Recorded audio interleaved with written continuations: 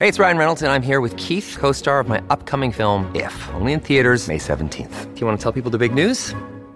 All right, I'll do it. Sign up now and you'll get unlimited for $15 a month and 6 months of Paramount Plus Essential Plan on us. MintMobile.com/switch. Upfront payment of $45 equivalent to $15 per month. Unlimited over 40 gigabytes per month. Face lower speeds. Videos at 480p. Active Mint customers by 531.24 get 6 months of Paramount Plus Essential Plan. Auto renews after 6 months. Offer ends May 31st, 2024. Separate Paramount Plus registration required. Terms and conditions apply if rated PG. Saturdays on the coast, we're coming to you live from West Track. It's the Robson Civil Project's open day and really enjoying it here north of Newcastle. And let's go live to the UK now. Been looking forward to this all morning, and it's the coach of the Jillaroos, Brad Donald. Good morning, mate, or good evening to you. I think you said you're about to nod off in the UK. Yeah, mate, last night before the final tomorrow.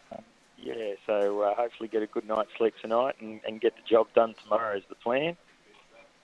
Yeah, we've loved watching you from afar, and your toughest game so far against New Zealand, and you're on a collision course again this weekend, and the game to be played at one of the greatest grounds in the world, Old Trafford.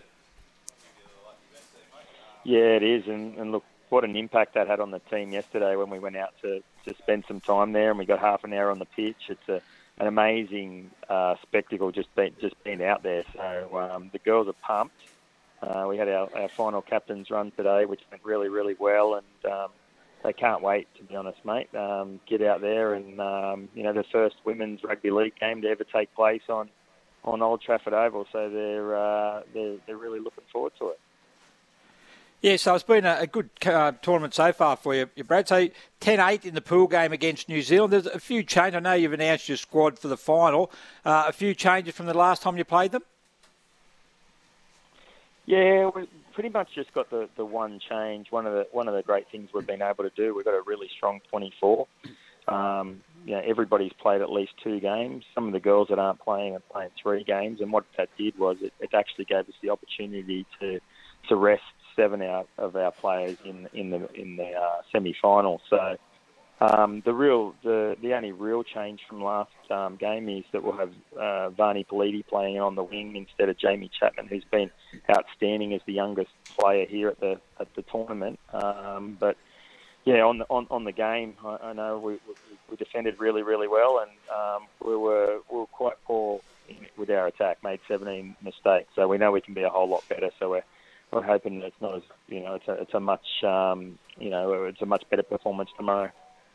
Hey, Brad, the superstar Isabel Kelly is in the team, of course, from the Central Coast, and also not in the team, but also part of the touring squad, Olivia Kernick, who we're all incredibly proud of. Could you talk about her performance at the World Cup? Oh, look, she's another one. She played 3 games, so she could have easily have been in the side. I think, it shows the depth of the game that we've got in Australia when 2 of the players that didn't originally even get picked for the squad of 24 are playing in the final. So there's been a lot that's gone into, how many minutes these players have played, their injuries. So Olivia is a terrific young lady. One of the things that we have around the jersey is you can be a great player, but if you're not a good character, you won't get the chance to wear the jersey. But wow. What an amazing young lady, just like Izzy and the rest of the team. She'll wear the jumper for a long time. Yeah, it reminds me a lot of Kezi Apps, but 10 years ago. So it's a fair rap on Olivia. Yeah, absolutely. Gary and I this morning, we read with interest that all of the Jillaroos had to reach out to a former Jillaroo to find out what it meant to them to wear the jumper. Can you elaborate on that story for us? Yeah, sure, mate. Just one of the things that, I've been around the team for a very long time and the women's game for 10 of the years.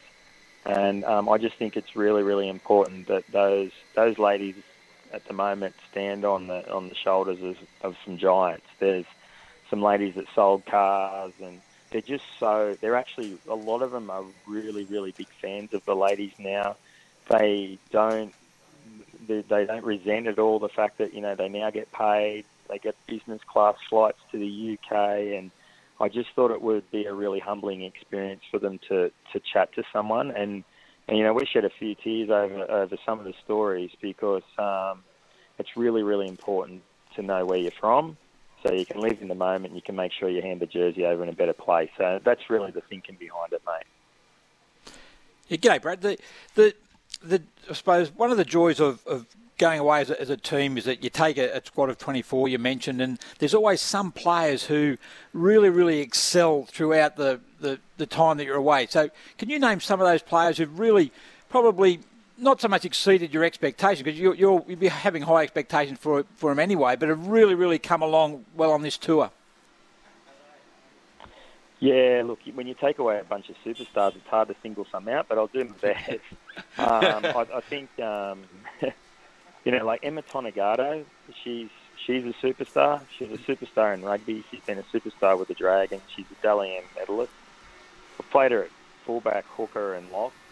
She's never played those two positions before, yet she's playing it on the world stage, and she's ended up with a couple of player of the match performances. Taryn Aiken was named yesterday in the world team, which was the best of the wheelchair, best of the men and the females. She's been absolutely terrific. Some of the players like Jamie Chapman, who might not be in the final, she scored a hat-trick earlier in the piece and scored a number of tries, and we'll have a highlights package longer than most of us have ever had in our careers. So they're even some players that aren't in the final squad. So, but they've all been impressive. Really, really mature young ladies who have done a great job. You should just see that they've got such a cult following everywhere they go, just because of the interactions they have with people on the street or in the hotel. They're just a great bunch. Brad, give us your thoughts on this New Zealand team and where you think their firepower is. I mean, just taking a look at their team list, their forward pack, obviously, they've got some size there and power and skill, but give us your breakdown of how you think the game's going to play out. It'll be tough. It'll be really tough, and especially the first 20 minutes. We're banking on them they'll be a bit more fatigued than us, because they've had a lot of their players have played all 5 games. We've at least, the majority of our players in the final squad have played 3, and a couple have only played 4, and like I said, 7 of them are fresh. We've really got to get through the first 20 minutes. They'll stick it to us. They were a lot quicker than us in the ruck in the last game, which sort of they slowed the game right down, and that played into their hands. So we're looking to do some things around there, and I think our girls they got a bit clunky when we didn't score. We were so used to scoring in those first couple of games that they'll be a lot more patient tomorrow, and and we're going to need all 80 minutes to win it. But I think we definitely have the talent, and we definitely have the desire to win it on the 80th minute. Hey, Brad, take us inside the mindset of a coach. You've probably dreamt about this moment ever since you won it last time in Brisbane, but everything's been geared toward this moment in the UK. Just give us your thoughts and about your mindset as well. Yeah, look, one of the things I love to do is visualise and get the team to buy into the vision. And a couple of years ago, we met on the Gold Coast, and we had a big picture of Old Trafford as a stadium on the wall, and I just got them to start thinking about it. And I said, look, guys, 19th of November. It was actually a different date last year. I can't remember what date it was. It was meant to be. I think it was meant to be the 27th of November, to be honest, in 2021. But when it got pushed back, so we're talking about it. So we're saying, imagine how cold it's going to be. Imagine the dreary weather in the north of England. And yesterday when we went out onto Old Trafford, we actually, at the end of the training session, we got in a group and we all linked arms and we took a moment, and there was 15 of those players that remember that conversation. It started raining, it was bloody cold, and it was just a really good. It was really good, just building that dream and that vision. And to be standing there, we've still got a job to do tomorrow, but, we're 3/4 of the way through. Just one thing on Old Trafford, and also a lot of the other grounds over there, Brad, is that because they're actually played on a lot of them are actually on soccer pitches there, and the dimensions aren't the same as what you play on over here. Does that make a big difference in the way that the game is played? certainly makes a difference in terms of, I think we've run the ball on the last tackle a lot if we've been in good field position. It's tricky. It's a really tricky in goal to kick to because and Old Trafford looks smaller than what we're playing on at York, and it rolls away quite quickly. The soccer grounds don't allow you to have more than, I think, 5 or 6 metres of in goal. So, we definitely changed our kicking game a fair bit, and that's probably and run the ball on the last a bit. But outside of that, everything else is pretty much the same, mate. Hey, Brad, when you came on my podcast, The Perfect 10, you mentioned about the way that women's professional sport is viewed in the UK. What differences have you noticed since you've been over there? Yeah, well, look, I know, I definitely know that I actually had the English coach resigned after his press conference, and the new English coach came in today with somebody who does my role at the NRL, and we're discussing this today. And they, in rugby league, they need a bit of a hand and a bit of a push, and they were just saying that their female sport is funded really, really well by the government here in the UK through their lottery. But that's the only investment that rugby league gets.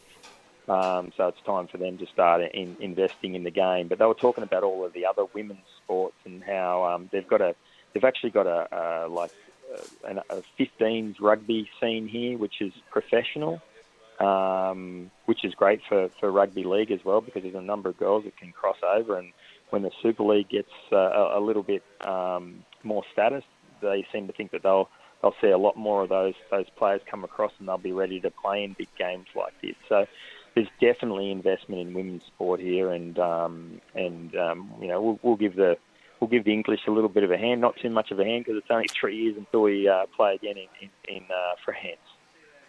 Yeah, Brad, tomorrow morning, it's a brutal time slot for Australian viewers. The men's game is at 3 a.m. Have you had much to do with Mal, and what's the feeling like taking on Samoa? And what a win they had last week against England, 27-26. What a game that'll be. What a moment for International Rugby League. Yeah, anyone that knows Mal knows he's a true internationalist as well. And, spent a bit of time with him since we've come across to Manchester. And, he's been asked that question a number of times. And it is great. We want to see the international game flourish. There's a great opportunity for us to get rugby league seen in many more countries, and I think as the World Cup gets bigger and more people will watch their local heroes from these emerging nations play in the NRL, and it's only a good thing for our sport. So, the big fella, he was a little bit weary because it's been a long campaign in the cold up here, but he's definitely looking forward to playing against Samoa tomorrow, and we're both pretty happy with where we're at with both of our teams. Yeah, it's going to be incredible. Not sure whether it's filtered back to you in the UK, but there's been so much debate back home over whether Nathan Cleary or Daly Cherry Evans wears the 7 jumper, but mate, we'll let you get some beauty sleep. Best wishes. Let's hope you can do it again. Congratulations on everything you've achieved so far, and good luck in the Rugby League Women's World Cup Grand Final at Old Trafford. Brad Donald, thanks for your time. Thanks very much, Steve, and thanks, Gary. Appreciate your time.